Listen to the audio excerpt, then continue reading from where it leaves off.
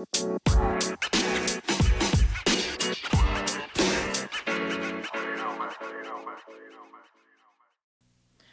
me tell you what happened yesterday. I was in the grocery store minding my business by the citrus. I needed 3 lemons. You remember that damn robot? Well, Amy's minding her business and selecting, the optimal lemon to take home. And I see the robot approaching. And I'm like, don't make eye contact, Amy. Don't make eye contact, because the thing creeps me out. So I keep my head down. I'm hoping it's going to make a sharp right and go into the pastry section. It doesn't. It approaches. And it stops this time. Now, normally we have a little kind of standoff. Are you going right? Are you going left? We duck and dodge each other, and then we go on our merry way. This time, he stops. Yes, that's correct. It's a he in my world. He stops. He stops inches from me, and he's just watching me. Now, we need to have a conversation about this, because a couple things. Number one, I'm no mask Nazi. But that motherfucker was not wearing a mask, and he was inches from me. So you need to step 6 fucking feet back, sir. The other thing I take issue with is, who is driving this robot? Do we have a preteen little boy who is that perverted? He needs to watch me pick up and squeeze lemons while I'm grocery shopping in the middle of a Monday afternoon? Apparently so. That thing did not move. I picked up all my lemons, all 3. Did it take me a second? Yes, because I only needed 3 and I wanted to make sure they were perfect. And then I squeezed past the robot to finish my shopping. I am disturbed by this robot. I would like to know what happened to old school security. What happened to normal security cams that just are placed in the lights or, the corners of the building? Why do we need a Roomba robot filming our every move? Why does he stalk me every time? There's not a fat chance in hell I can walk into the grocery store and not meet up with that robot. He finds me every single time. That's creepier than old man neighbor stalking my ass. And he doesn't even do that good of a job. He stalks me through his peephole. This one, I don't know what kind of sensor he's got on me or the shopping cart or whatever's going on. He tracks my ass down in the store. And, I've played this out. I've played this out. I've thought about complaining. I'm not one to complain about much, but I have considered taking this to the customer service desk, but this is how I see it playing out. Hi, how are you, ma'am? What can we help you with today? Well, I have a slight complaint about your security robot that you've got roaming around the store. Oh? Yeah, that's Fred. What is your complaint with Fred? Fred, huh? Fred. So Fred's a pervert. Oh, okay. Well, what exactly did Fred do? Fred stared me down while I was picking out my lemons. Well, ma'am, Fred is trained to drive around the store and keep an eye on the shoppers, right? Fred was keeping too many eyes on me picking out my lemons. Well, what exactly happened? I was feeling the lemons. Oh, okay. Well, how exactly were you feeling the lemon? You need a description on how I was feeling the lemons? I was picking up the lemons. I was squeezing them. I was looking at them to make sure they were plump and juicy and what I wanted to take home with me. Okay. Well, ma'am, you obviously were doing something to the lemons that alerted Fred that it was something he needed to keep an eye on. Or, I hear you out, but I've thought about this too, and I'm thinking, or Fred is a pervert. Okay, well, ma'am, you know what? Why don't you come over here? We're going to call the store manager to come talk to you. And then basically what happens next is they put me in a straitjacket and they pull me out of the store. If you ever happen to turn on the news one day and you see the headline, "Woman beats robot with her purse," I want you to just turn off the TV or the radio, because it's me. It's me. So we've gotten a lot of snow here in New Jersey, and the other day I went outside in the evening to clear off some snow on my car, start up the car, let it warm up, and then head back inside. So I'm walking out and I timed this all wrong, y'all. I have such freedom in my schedule, and I'm very fortunate that way. I could do anything at any time of day. So I go to the grocery store at random times, Monday afternoons, or whenever I deem it necessary, because I've run out of important things. I don't have to schedule it like a lot of other people who might be in a 9-to-5. I timed this all wrong. I went out at the hour that everybody kind of gets out of work. So there were other people out there clearing off their cars. Normally I time it to where I'm all alone in the parking lot, and I kind of like it that way. Like, I wouldn't call myself a loner because I'm really not a loner. I enjoy being alone in a lot of the things I do. I've learned to really love my own company and enjoy myself. I'm sure you can see that. The entire podcast is me talking to myself, for fuck's sake. I went out, and the dude parked right next to me happened to be out cleaning his car off too. And I'm thinking,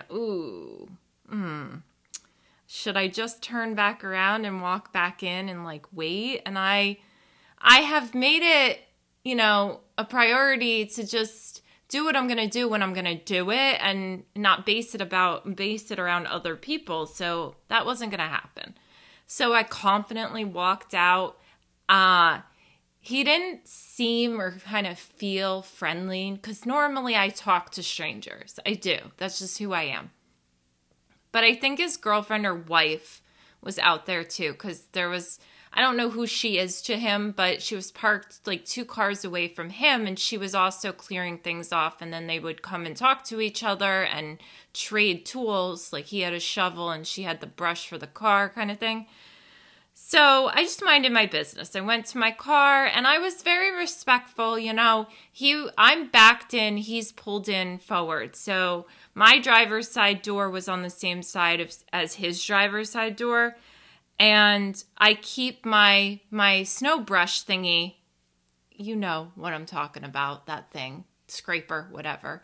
I keep it behind the driver's seat, and I wasn't going to open that car door because he was kind of, in that area, and I didn't want to have to be like, excuse me, and then have him watch, intensely as I open my door to make sure I don't hit his car, which I never do, but everybody seems to hit my car.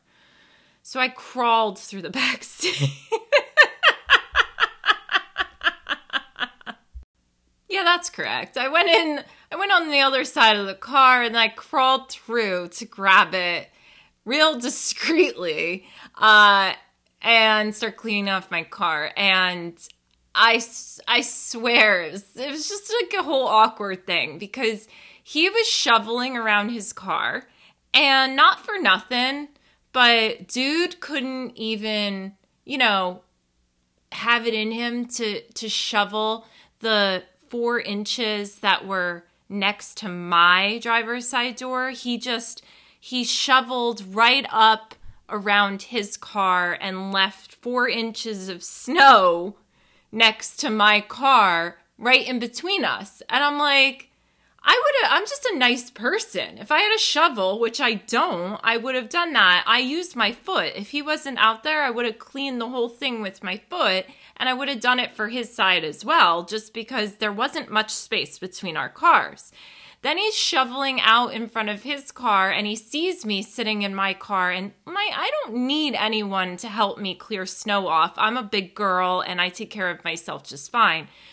But I see this guy with a shovel. He's going, again, right up on the line and doesn't even have it in him to shovel like a little in front of my car or offer or anything. He keeps looking at me and then shoveling his like 4 inches around his car.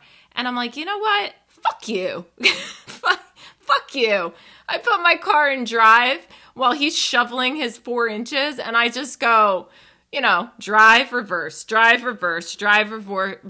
and make my tire marks the way I do, get out of my car. I'm like, you know what? I don't care anymore if you're here. I'm going to get out on this side of the car. I'm not going to tiptoe around you because you don't seem like a nice, friendly person to me. If I had a nice big shovel like you do, I'd be shoveling in front of all these cars because that's just who I am. But clearly, we are not made of the same cloth. So I'm going to do it my ghetto ass way. And then I'm going to get out with my nice handy dandy foot. Mind you, not wearing a snow boot. Don't have snow boots still. And start clearing away anything around my tires, minding my business. I'm blasting all about the Benjamins in my car. White girl shit. The audacity you have to be one person in a parking lot with a shovel and not even extend yourself to the person parked right next to you. That's some self-centered BS. That's what that is. And the reason I say that is because the first year I lived here, this was years ago, the very first year, the first time it snowed, I was out and I'm minding my business, cleaning my car off, and some random neighbor of mine, like a guy around my age, came over and he started climbing on my car and helping me clear it off. He didn't ask. He barely said 2 words to me. I was like, oh my God, thank you so much. You're so nice. Even my maintenance man, who's my friend, had watched my Instagram story of one of the last snowfalls and messaged me and said, hey, do you need help? Like, there are good people and there are people that park next to you who have shovels who will leave 4 inches because I wanted the 4 inches there. Like, could you imagine? Like, that's the thought process. Maybe she doesn't want me. Like, there are things where you mind your business and there are things where you don't. It's just kind of common sense. Did you think I wanted to keep the 4 inches of snow right next to my driver's door? Did you think that through at all? Because 4 extra inches, and I'm not exaggerating, legitimately 4 extra inches. Like, I can't open my driver's side door too much, and neither can he. And that's not my fault. He parked very close to the line, not me. Wasn't me. He's the one with the shovel. I knew it the minute I walked out. This guy doesn't seem too friendly. Clearly he's not. If you have a shovel in your car and you're in a parking lot full of people and you see a girl or guy, I don't care who, you see somebody clearing their car, isn't it just neighborly to be like, hey, you need some help? If the old man was out there, I'd be like, hey, you need some help? If I saw him struggling or suffering, or we were parked right next to each other, I would do my best to make it easier for him. Because that's what good people do. I mean, not for nothing, but people who keep shovels in their car and leave 4 inches next to the car parked next to them belong with the security robots of the world. It would actually be an amazing plot twist if dude with shovel was guy who drives grocery store robot. Anyway, I want to talk today a little bit about healthy and unhealthy attachments, and kind of other words we can interchange and use in this conversation is codependence is enmeshment, is anxious attachment, things like that. A lot of those words you guys will throw at me in my DMs or comment section. And they're, yes, if you get, like a diagnostic book, right? And you're looking for a label, they're all going to have different descriptions. In Amy world, when Amy's looking at things holistically and connecting all of these different areas of your life and finding the root cause of things, they're all very similar. I actually think that it makes it so much more complicated when you place different labels on every single thing because you make them all separate. Now, are they slightly separate? Yes, but are they all interwoven and interconnected? 100%. So I was having a long conversation with B the other night, and we got to talking about when people use the whole we talk every day, whether it's friendship, family relationships, romantic relationships, when they use the we talk every day as a gauge for what kind of relationship that is. Now, before you start to jump to conclusions about where this conversation is going to go, I'm not saying one way is right and one way is wrong. I'm saying there are people like myself, I've once been one of these people who would gauge the status of a relationship, like how close we are, how much the person likes me, off of how often they talk to me. And that is not a good gauge. That's not an accurate gauge. And we had this whole fascinating 2.5 hours on the phone conversation, probably until like midnight a couple of nights ago, about this, because it's something that I've done, and I've listened to so many people I talk to get upset too, and I can relate because I have been one of those people. I've been there.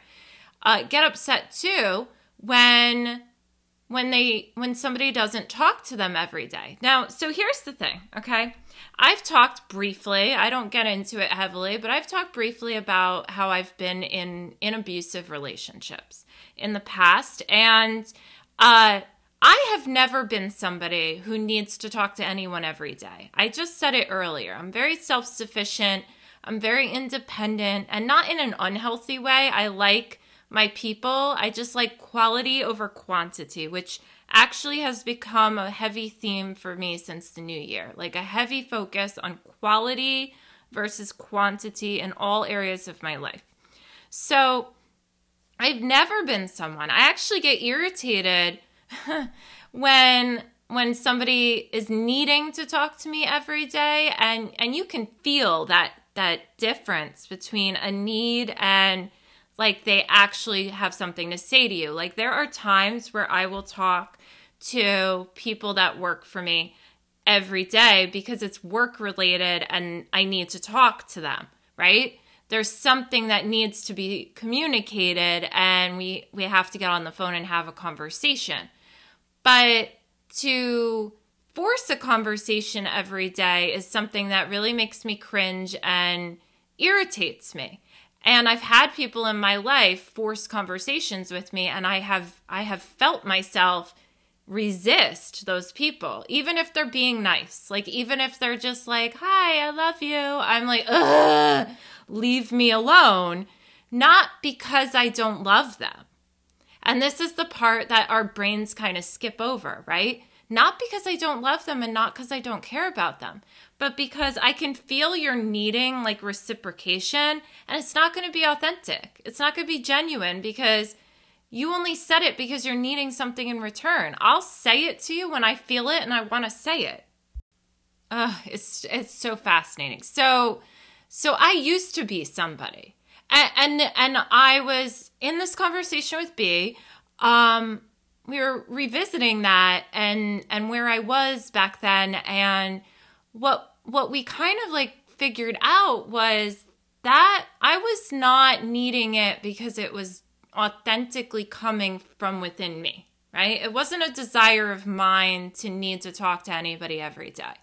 I had been in relationships where I was doing my thing, I was living my life, I was working, I was spending time with friends and family, and that individual that I happened to be with, these happened to be the unhealthy, abusive relationships I was in, there seemed to be a pattern amongst them, right? And that pattern was they were deeply insecure and needy. And I didn't know that at the time. Now I know that, but I didn't know that then while I was in it. And so they would get angry if they hadn't talked to me in a day or two, and they would come at me in a very passive-aggressive sort of way. Like, hi, I'm alive. And I'm like, I know. What's up? I talk when I have something to say. I talk when there's actually something to talk about. I don't need to know your whereabouts 24/7. And I'm not going to say that somebody needing to know your whereabouts fits into one unhealthy box, because it's context-based. In my unhealthy past relationships, the people needing to know my whereabouts 24/7 were people who were extremely controlling and needed that to feel secure in the relationship, because there really wasn't a solid, healthy foundation to that relationship. So it was very superficial stuff that was going to keep them feeling safe. And then you inadvertently, when you're on the receiving end of that, you start to take that on and believe that there's something wrong with you when you're on the receiving end, especially when you're not aware in those moments. I was not aware in those moments. And so them saying, like, you're not putting in an effort because I haven't heard from you. And I'm thinking, what do you mean I don't put in an effort? Like, I talked to you the other day on the phone and I just saw you this weekend. What are you talking about? Because their gauge of effort was like touch base and check in every day, because that's the only security I feel outside of me, which it's not my responsibility to make you feel secure. You have to feel secure with yourself. And then a healthy relationship takes time to develop. And you, like, if you think about any of your friends or family members, some of them, if you're interacting with them or you have something to say, you might talk to every day. But then there's other people, like if I say to you guys, I talk to my brother every day, you're going to think we're really, really close. I'm close with my brother, but we don't actually talk. Like, it's not phone conversation. It's not text message. We're not speaking words. We're sending each other funny shit online. So sometimes there's words. Sometimes I say stuff. Sometimes he says stuff. But it's just funny meme, funny video, whatever, and then we just react to them. That's our interaction every day. Is it necessary? It's just we find something and we think of the other person and we send it. And the same with my sister. I will talk to my sister on the phone, once a week.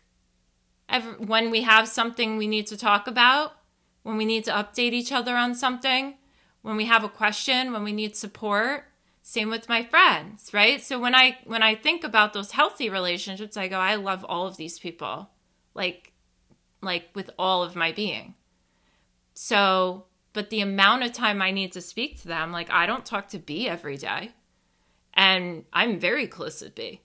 I don't need to talk to her every day. I call her when I have something to say, or I see her when I go to get a massage.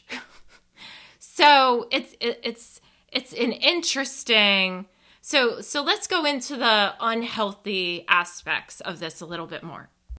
So if you're a child and your needs are not being met, well, you're a child. You can't really supply your own needs. You don't have the ability to know how to do that quite yet. That's the parent or guardian's job.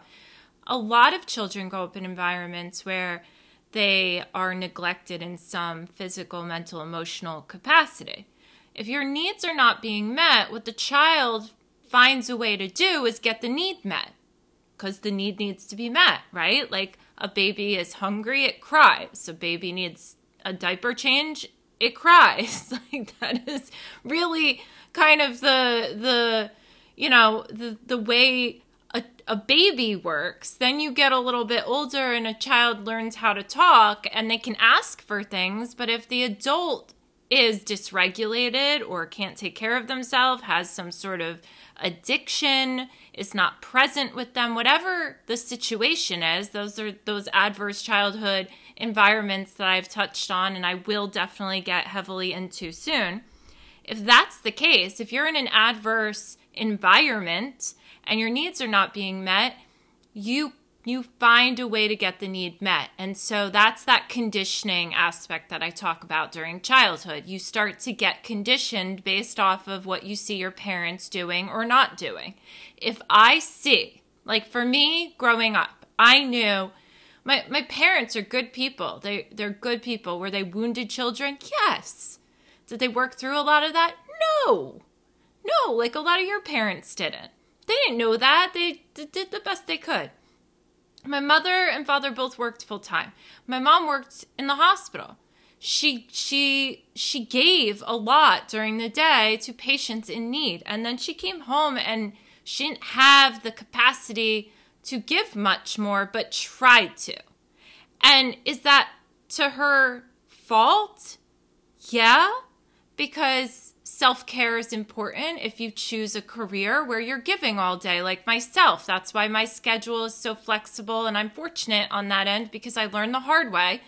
Burnout is real. When you're listening to people's problems all day and you like it and you enjoy it and you want to support them, you got to do double time on the back end to make sure you are healthy and have the ability to withstand that, right? She didn't do that because that wasn't set as an example. There was no precedent set in her upbringing to show her how to care for herself in that capacity. She took care of herself the way her mother took care of herself. And my Nana took care of herself with basic needs and really kind of like stretched it. Like my grandma would walk around in ripped up Keds until you pointed it out and said, let's buy you a new pair of shoes. She will wear that shit into the ground and then replace it. Were there other things she was kind of on top of? Like Nana always had fresh cold cuts in her fridge. She's the only person to this day, swear on my life, I'm getting off subject here, but just need to add this in, that I would allow to make me like a sandwich. I'm not a big sandwich person. I lived for hers. So with that said, that's how they learn it. So you kind of have a bigger picture, right? My mom did the best she could with what she was shown and taught. And she obviously, like, whatever blanks she filled in her adult years, obviously were not enough to make it so it was a healthy environment for her children. And again, she wasn't aware of that at the time. So I would be sitting and trying to do homework and I'd be like, Mom, can you help me? Sure, I can help you. And she'd come over and then she'd start to help me and then the phone would ring and she'd run and she'd answer the phone. She was always going wherever she was needed. That was kind of her driving force. And so as a child, of course, Mom works full time and Mom just took a phone call over helping me when I asked her for help. How does that translate in a child's mind? That translates to Mom chooses other people over me. And that became my inner dialogue and my belief system because it was a consistent pattern that I was shown. Mom keeps taking phone calls. I guess that person is more important than me. I guess I'm not important, which also then equates to I am neglected. I am forgotten. I'm not important. I'm not good enough. You see where all those develop, okay? Obviously, you might have had something similar. You might have pulled from my story and can relate. But a child will learn from that conditioning. We'll learn a negative belief about ourselves. We will also learn how to get our need met. So what I filtered as neglect, I then was like, well, I need help with my homework. So what I learned to do is pester her. I was always in her face. I became very attached because if I wasn't attached, it seemed like she went whoever needed her in that moment because she lacked boundaries. And so I ran and I would wave my body in front of her face and go, you forgot me, you forgot me, you forgot me. Come help me. And the only time that I actually got that attention, that undivided attention, was if I had a really strong need. So what would I do? I'd play stupid or I'd play sick. My needs were immediately met. She's a nurse. She's a nurse anesthetist. She sticks tubes down people's throats. So she knows how to meet that need. I'm stupid. That makes her feel really smart. Okay, well, if I'm just completely dumb, she'll fill that need in a second. And this is all individual, okay? Like, that's not every child is going to filter that situation that way, because my brother and sister did not filter it the same way. I can't speak for them.